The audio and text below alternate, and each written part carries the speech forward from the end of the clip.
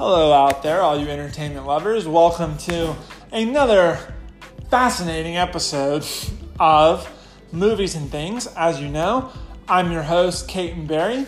Thank you again for listening to the show. Like I said, if you are a fan of movies and things and you want to support us by doing more than listening to the show, you can find our fan page on Facebook. It's just called Movies and Things, a podcast. You can become a fan of it on Facebook. Or you can just, send me an email or find my own personal Facebook. I don't really care. So today I'm kind of concluding my series of Halloween-based reviews. I know I didn't get an episode out to you guys last weekend, and that's because I was out at the Austin Film Festival, and my weekend just got too busy to really record anything. I was going to record something, but I'm kind of taking what I was going to record for that episode and putting it into this episode, where we're going to be talking about The Shining, and then after we take a quick break, we're going to be talking about Castle Rock. Both are Stephen King-based projects that are perfect to experience this time of year, if you haven't already. And since today is Halloween, I figured what better to talk about on Halloween than the master of horror himself, Stephen King, and some of his adaptations. So, like I said, I was down at the Austin Film Festival last weekend, and I'm probably going to talk about that on a future episode. But for today, we're talking all Stephen King. So sit back, relax, and enjoy. And we're going to start talking about The Shining after this quick break.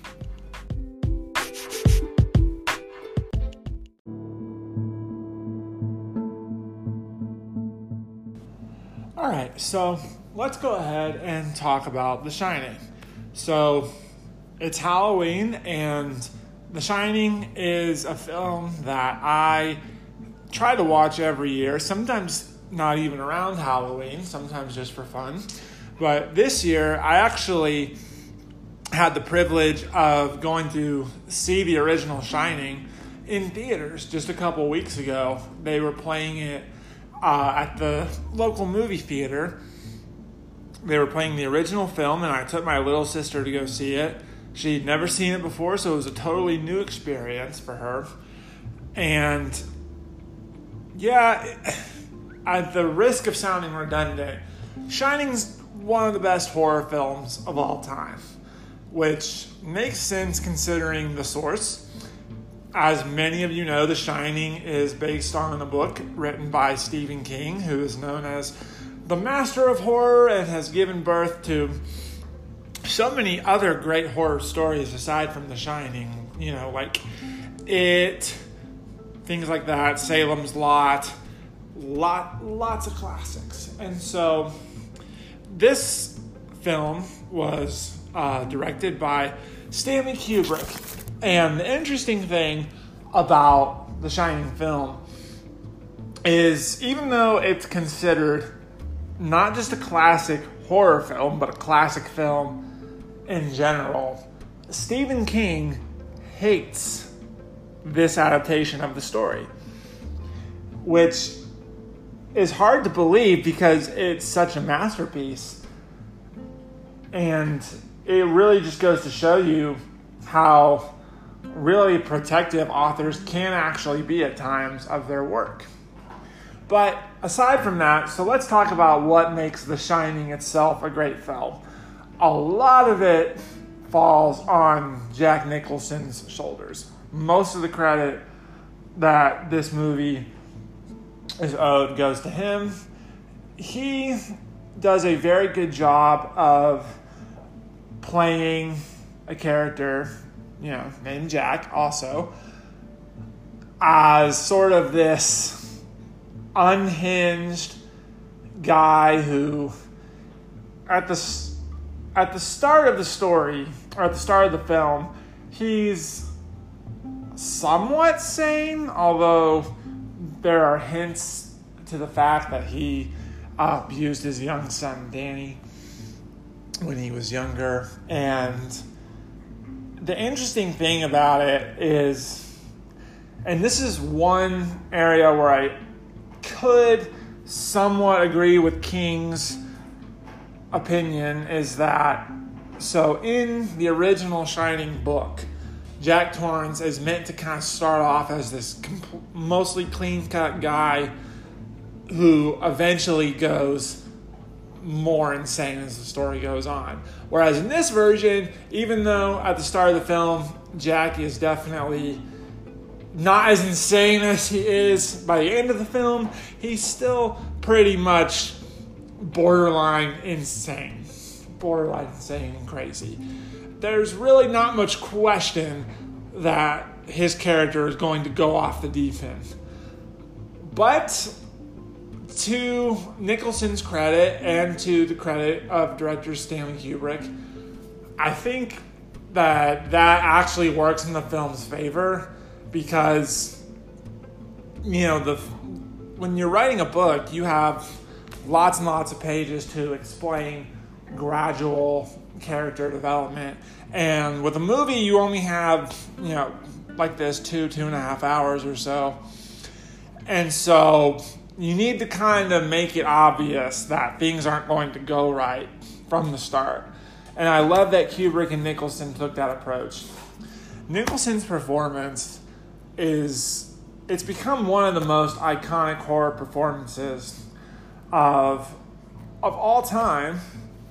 Again, if not just one of the most iconic film performances of all time.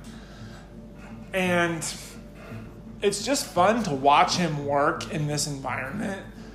It's interesting to see what his character will do when he and his family are basically isolated from the rest of the world. In many cases, literally and figuratively. One performance in the film that I'll say has not necessarily stood the test of time is Shelley Duvall as his wife. She just does not. She just doesn't do a very good job. You got to consider the time period when this movie was made. Shelley Duvall, like I said, she's cast as Wendy. And at that point in film, there weren't that many very strong female characters. I think it's fair to say that back when The Shining was made, strong female characters were not necessarily a priority in a lot of the films being made.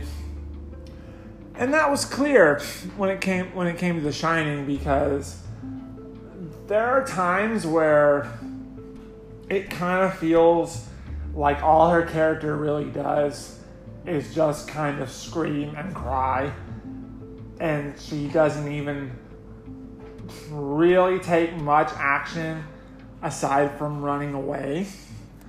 And that's another difference between the book and the film, where I actually completely agree with Stephen King's side of things, because, in the book, Wendy is not like a feminist icon or anything like that, but she's more proactive, still protective of Danny, but also not afraid to, stand her guard.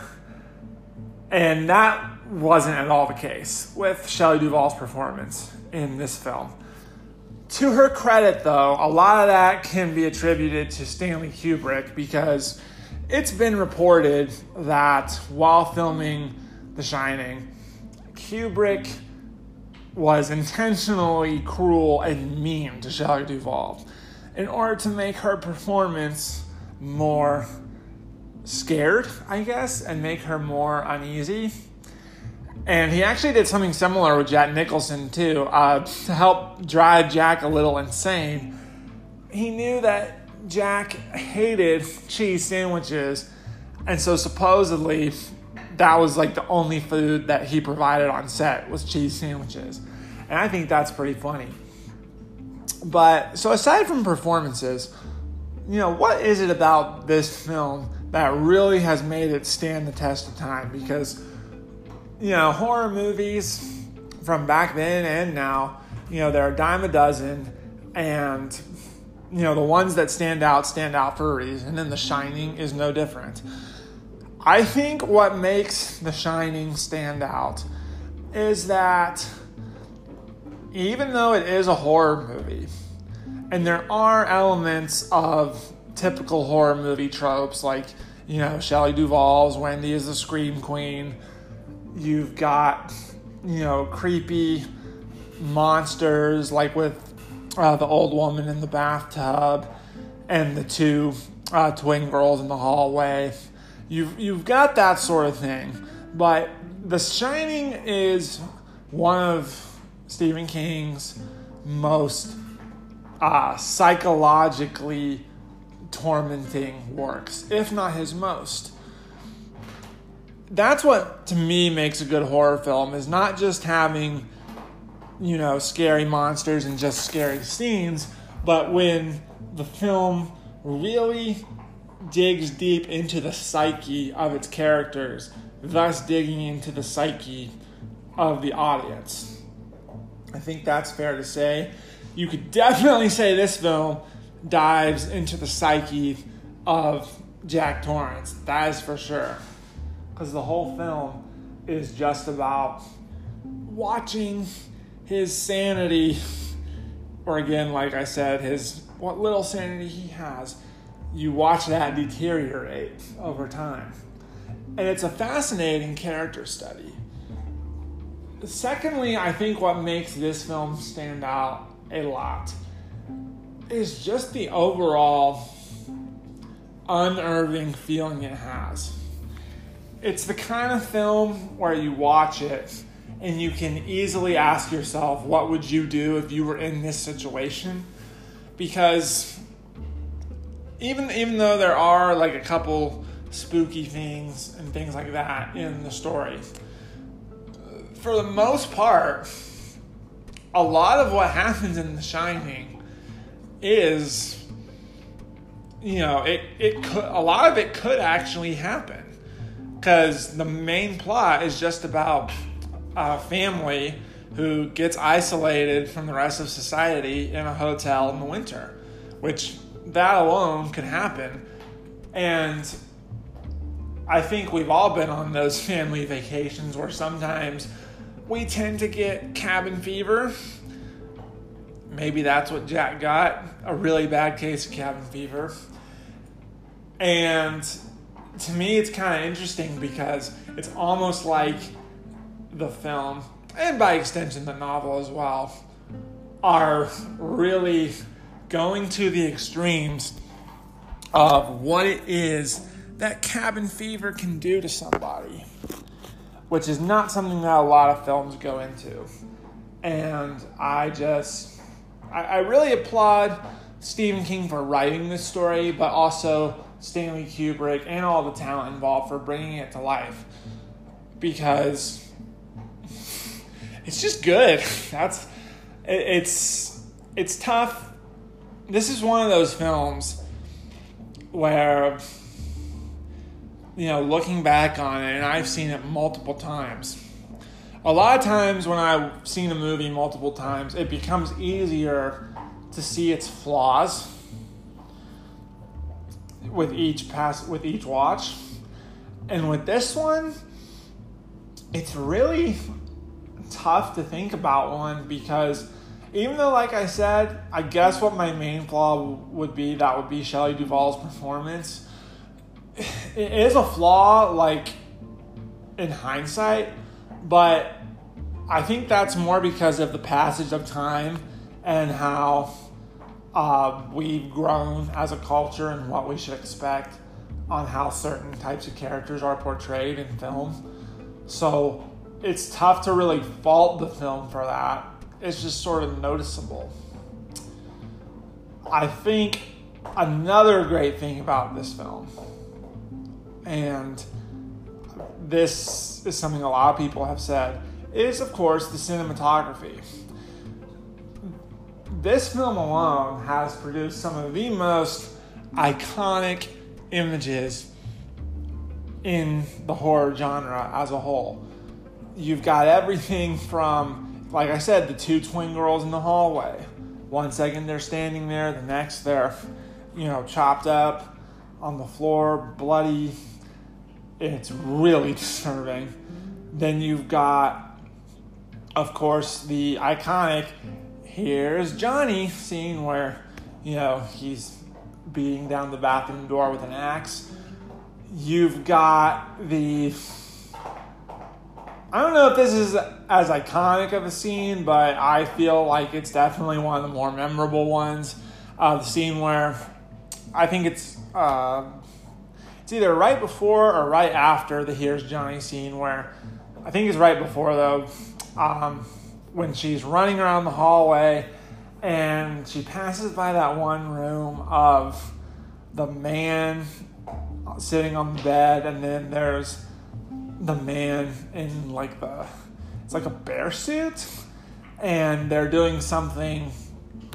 I won't say what it is because I don't like to get too inappropriate on this show, but they're doing something sexually suggestive.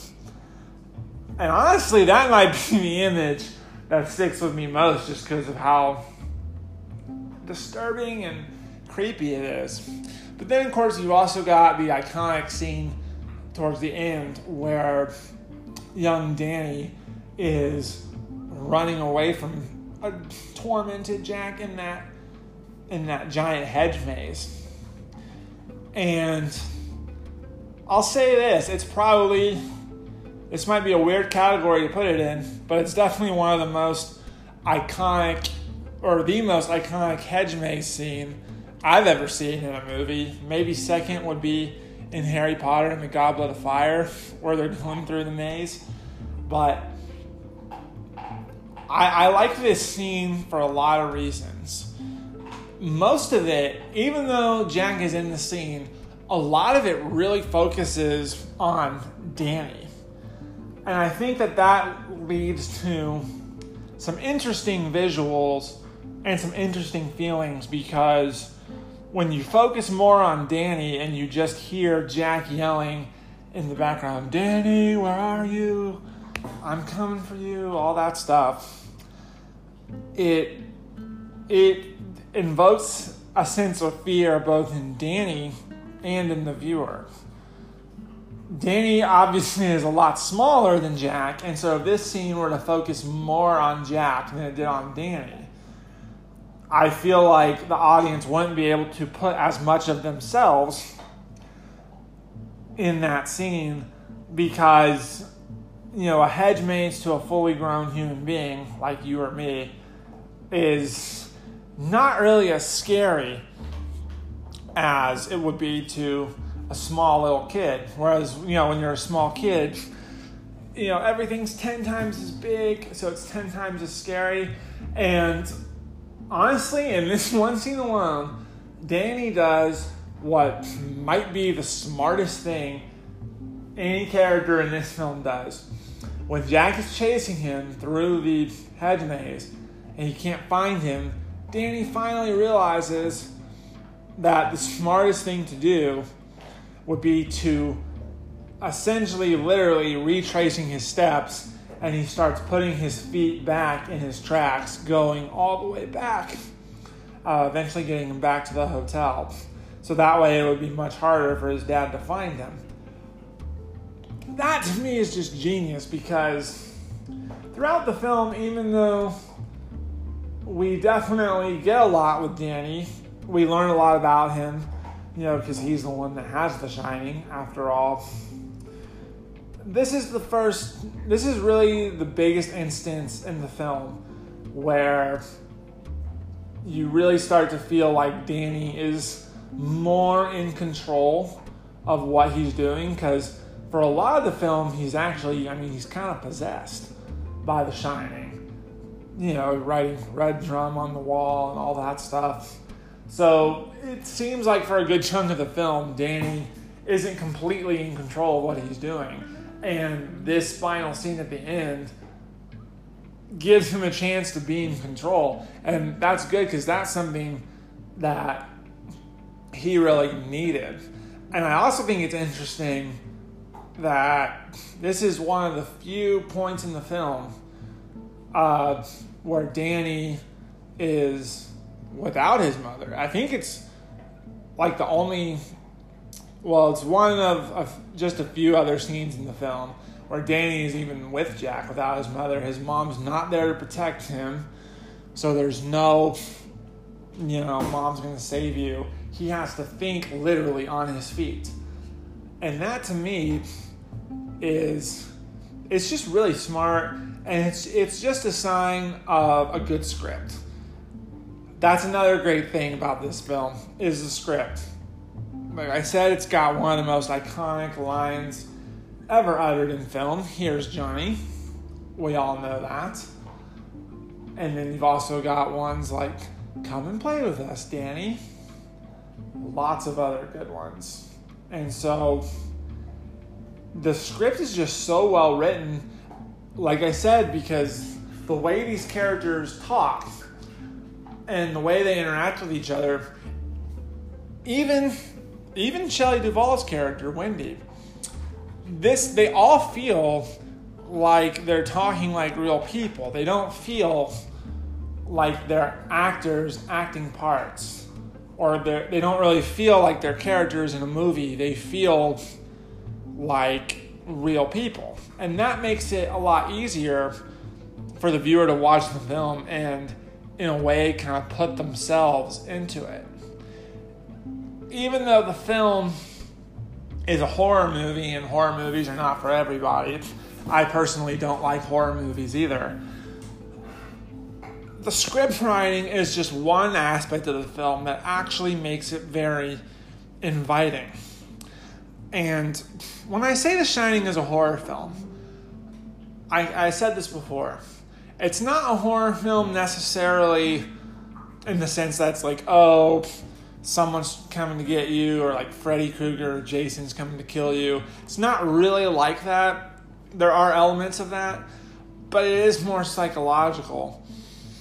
And I think that that's to the film's advantage because, like I said again, having more psychological horror allows the viewer to put themselves into the story.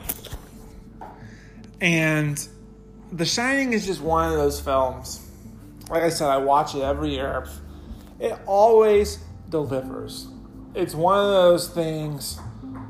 It's one of those movies where I can go back and watch it every time and get something different out of it. The ambiguous final shot of the film, and I'm not going to give it away for anyone that hasn't seen it, because there's a lot of debate about what the final shot means. All I'm going to say is it involves a picture frame. And I'm not going to say exactly what it is, but my theory is that if you're someone that dies in the hotel, you wind up in the picture. But that might be overthinking it. I don't know. Everybody has different opinions on what the final shot of the film means. Again, that makes the film so inviting to its audience. The actual ending is to be interpreted, and there have been so many conversations about this film have revolved just around that final shot. And what does it mean? How is that possible? Personally, I don't think anyone's opinion on it is right. I just think it's a really good ambiguous point to talk about. And what's great about it is, it gets people to talk about The Shining. It gets people to talk about the ending. But then oftentimes once you talk about the ending, you start talking about the rest of the film. And anything that can get more people talking about this movie. Again, it's a very famous movie, so it's not like it's, some independent film or anything like that. But this is a film that I really believe everybody should see. It's not for the faint of heart, or the faint of mind, you could say. But it's an important film, especially if you're somebody who is studying filmmaking and film history. It's one of the most important films ever made. It's definitely one of Kubrick's most important films, maybe even more so than Clockwork Orange or 2001: A Space Odyssey.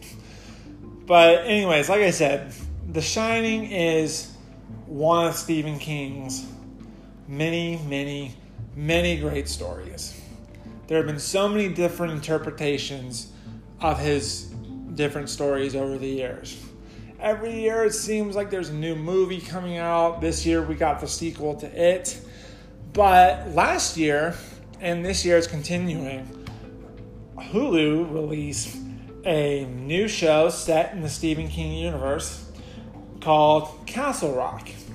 And so I've seen the first season of Castle Rock, and that could lead to a great discussion on some other Stephen King works. And so we're going to talk about that after the break.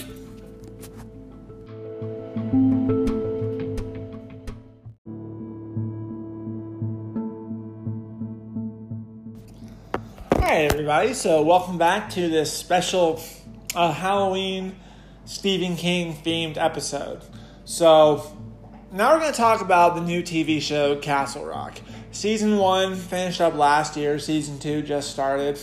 I've done the first 2 episodes of Season 2, I haven't watched the rest of it yet. But so we're mostly going to be talking about Season 1 with some elements of Season 2 as well, the first couple episodes. Mostly Season 1 though. I would just say expect there to be spoilers for this, for both seasons, just because, just expect it. I don't know how to talk about a lot of this show without giving away spoilers. So anyway, so on to Castle Rock. So Castle Rock is an interesting series because, as anyone that's ever read a Stephen King book knows, or if you've read multiple Stephen King books, they all kind of take place in the same sort of universe. They all have references to each other. Sometimes they even share the same characters or the same elements or places, things like that. And in some ways, you could argue that for a while, Stephen King was like the Marvel Cinematic Universe of books. A lot of his stories had interconnecting themes, characters, things like that. And there was a series that he wrote called the Dark Tower series, which kind of was more focused on combining all those different elements of his works into more concise stories. And then they did make the Dark Tower into a movie, but that movie didn't do very well. So while Castle Rock is technically not the first live action adaptation of a Stephen King universe, multiverse, it's really the first one that's been good. And that's saying something, because it's really damn good. Season 1, it's phenomenal. It pulls a lot of its story from The Shawshank Redemption. A good chunk of Season 1's plot is about how there's a mysterious boy who is being kept by one of the guards at Shawshank, has now escaped, and the people at Shawshank, they try to cover it up because the guard that was keeping this boy prisoner, he killed himself right before the boy escaped. And so they tried to cover all this up at Shawshank, thinking, oh, well, Shawshank is such a, for whatever reason, respected prison. We can't have this getting out. Well, they don't do a very good job, because the boy gets out and starts wreaking havoc and kind of messing with people in the town of Castle Rock. And so, like I said, a lot of this story of Season 1 it's not based on The Shining, in that it's not it's not an adaptation of it, but, or no, it's not based on, well, I said The Shining. Shawshank Redemption. It's not based on Shawshank in the sense that it adapts the story. It just takes a lot of elements from it. But I was getting to this with The Shining. There are elements of The Shining too. There's a character in there who's played by Melanie Lewinsky. I forget what her character's name is, but she has a very strong connection to season 1's main protagonist, which is a lawyer named Henry Deaver, who is assigned to essentially be a lawyer to this kid that busted out of Shawshank. And she has sort of a connection with Henry and some other things as well that kind of allows her to know what he's thinking. And they don't ever actually call it The Shining, so it may not quite be that, but it is basically The Shining. And it's really interesting because, like I said, it is littered with a lot of references to Stephen King, mostly The Shining or Shawshank in this case. And what's great about it, though, is that it's not just a show about referencing Stephen King. It makes lots of references, and maybe with the first couple episodes it does it a little too much, but that kind of stops after a while. The references start to take a backseat to the main story. It was produced by J.J. Abrams, who is just on fire right now, having just done Force Awakens, and then now he's doing Rise of Skywalker. He did Lost. Guy just he's doing lots of good stuff. Also did the new Star Trek films. So seeing him take on the Stephen King universe is awesome. What I like about this show is that it doesn't feel like it's taking, the universe from the Shining film, or it doesn't feel like it's taking from like the It films or anything like that. It feels more like the universe set up just in his books come to life.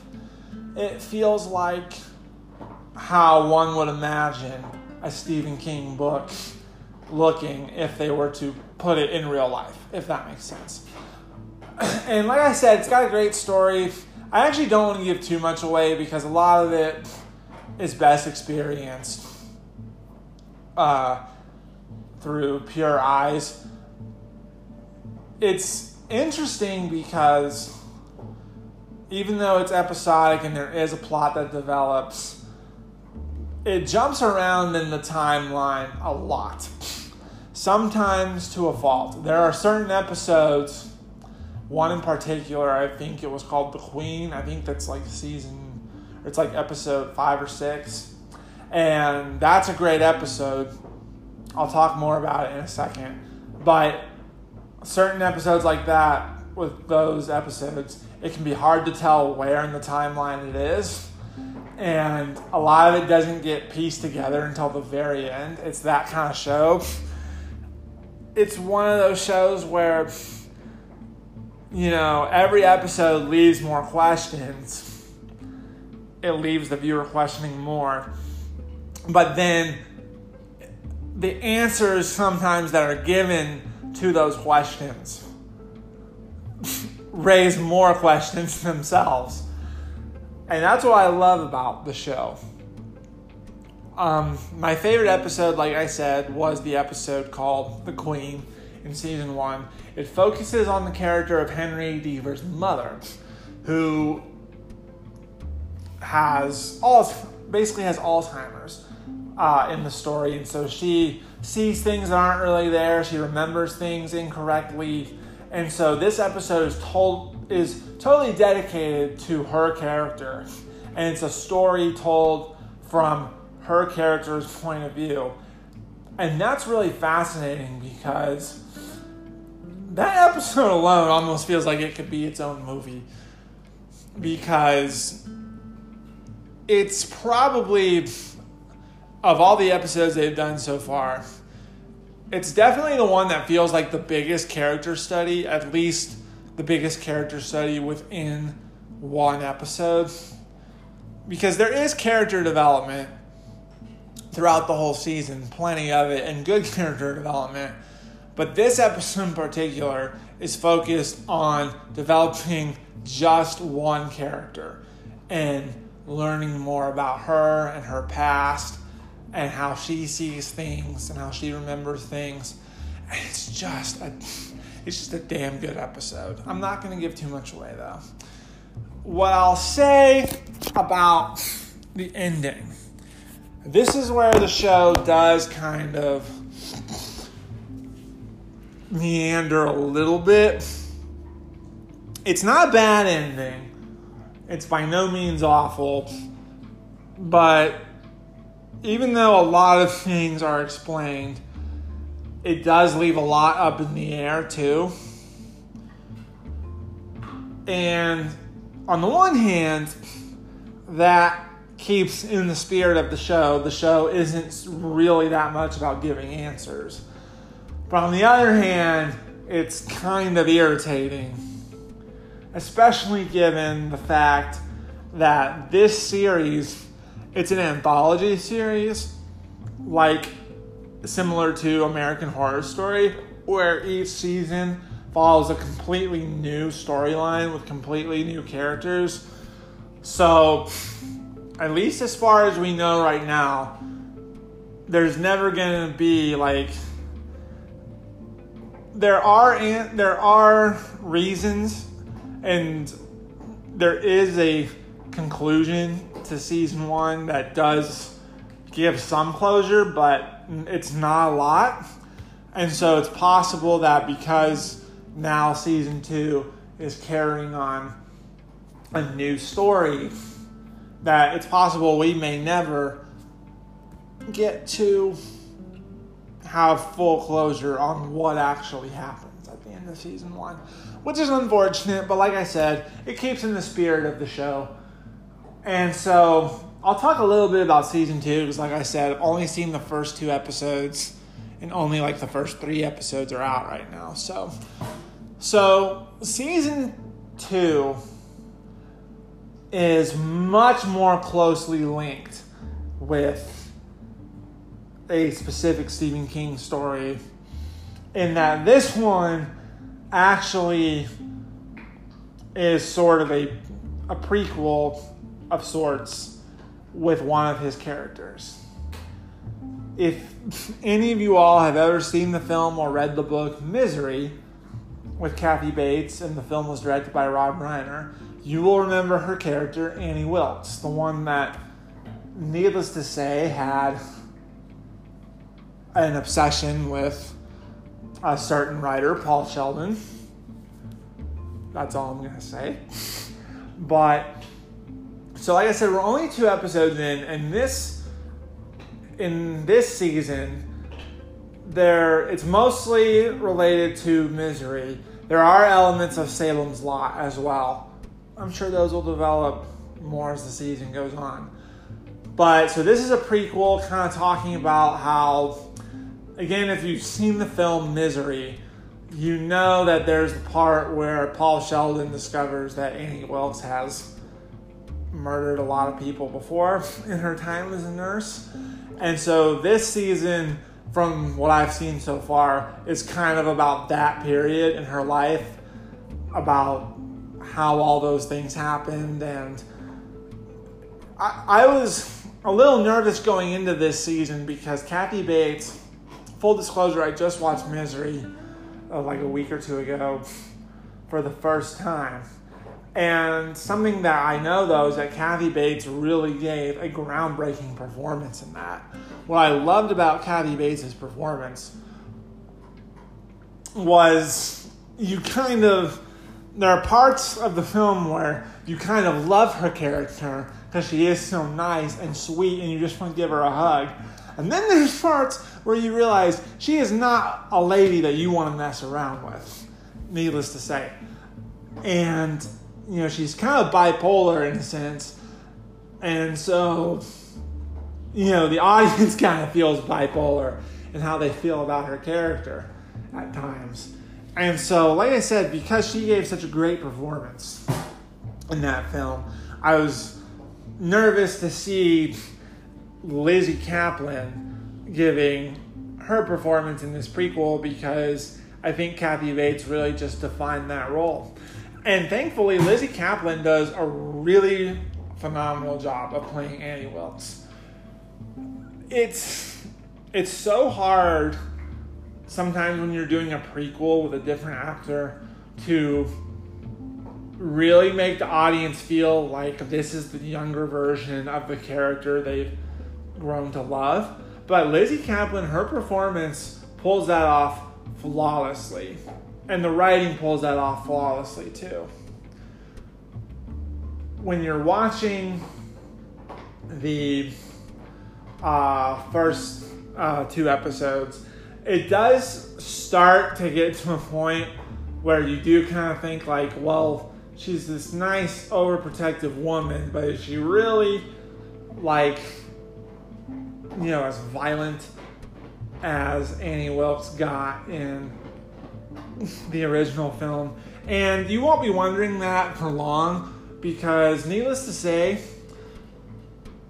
if the scene in Misery where she cripples Paul Sheldon by slamming his feet against the wood, if that made you squirm, then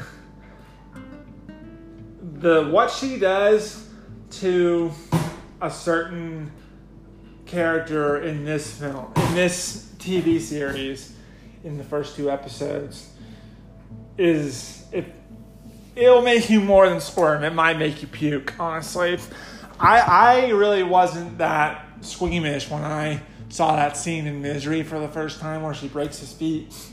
But in this series, she gets very creative with an ice cream scoop. That's all I'm going to say. And man, when that scene comes, it's pretty brutal. It's, in my opinion, it is more brutal than the crippling scene in the Misery film. That's just my opinion, though. I could be wrong, but I think it's true. But anyway, so what I love about Castle Rock is, like I said, it really just brings Stephen King's imagination to life in a way that the Dark Tower series was never really able to.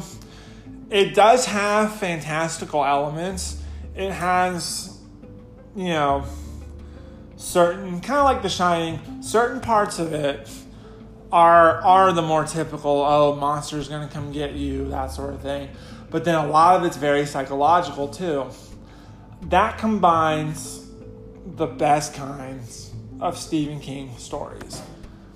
Stephen King, he can do monster stuff well. He can do psychological stuff well.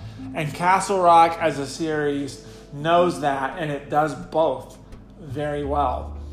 Which is interesting because there have been adaptations of Stephen King that have even failed just to do one aspect well. There have been some that have tried to do the more bonkers, something is going to kill you type stories and have not done it very well. There are some that have done the more psychological stories and haven't adapted it very well.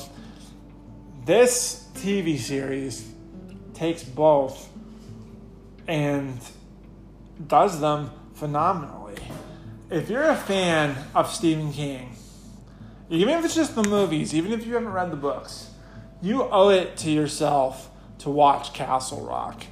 It's a phenomenal show that honestly should get more awards than it has, because it's just amazing. Great writing, great characters, great direction from J.J. Abrams. Just a phenomenal show overall. It has some rocky elements, but fortunately those are few and far between. And so that concludes my series of Halloween-based reviews. I hope you all have enjoyed listening to these and have enjoyed listening to the podcast in general. I hope you all have a very happy Halloween, and I hope this series of Halloween-based reviews has been a fun way to help get you all into the holiday spirit. We've got 2 more big holidays coming up after this, and it's always good to go into the holiday season with a sense of optimism and just a sense of joy, because the holidays coming up, they're not always the most happy and joyful that a lot of people think they are. They're sometimes people can get very sad around this time of year, and so I just wanted to do something that could bring me some joy, but also bring some joy out there to you guys, my listeners. So like I said, thank you very much, and have a very happy Halloween.